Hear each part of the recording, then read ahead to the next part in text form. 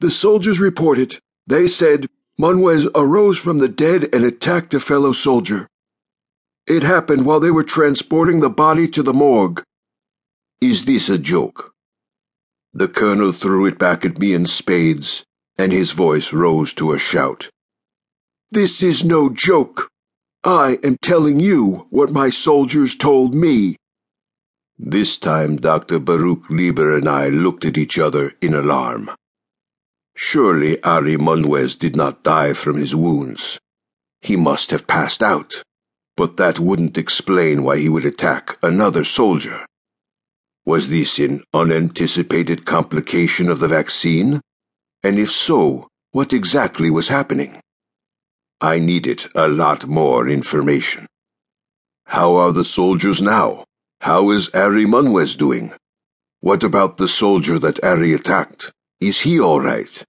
What about the terrorist? I kept my voice steady and calm, hoping Weiss would follow my lead. I told you, Chief Private Ari Munwez died of his stab wounds. There is no room for doubt. It was a vicious attack. He was stabbed through the heart and sliced through his carotid artery, a quarter of the way through his neck. Then he was stabbed through the throat. He bled out. The terrorist is unharmed and in custody. We are questioning him now. For now I had to suspend disbelief and listen to what the colonel had to say. How is the soldier doing, the one Private Munwez attacked? The colonel's words spilled out in a rush. Not well. Private Munwez, or at least what used to be Munwez, ate the soldier's left arm. The soldier, Chief Private Danny Fisher, could not fend him off. Munwez ripped through the cloth of Fisher's shirt with his teeth, and he tore chunks out of Fisher's left triceps. 2 more soldiers pulled Munwez off Fisher, but Munwez kept lunging at them. Did they shoot Munwez? I asked. No, the soldiers didn't want to use bullets in such close quarters. These men are strong and well-trained in hand-to-hand combat. Yet Munwez didn't stop even when they applied pressure to nerves, shattered a knee, and twisted an arm out of its joint. So if they didn't shoot him, how did they subdue Munwez? They bashed in his head. I said nothing for fully 15 seconds. Finally, I asked, where is Fisher, the soldier Munwez bit? You mean the soldier he partially ate, said Weiss. Fisher and Munwez's corpse are on their way to you. I saw Fisher's arm. Shredded, hanging flesh. It looked like he had been mauled by an animal. But worse, it looks ugly, perhaps infected, puffy and unhealthy. He lost a lot of blood, and medics are trying to stabilize him.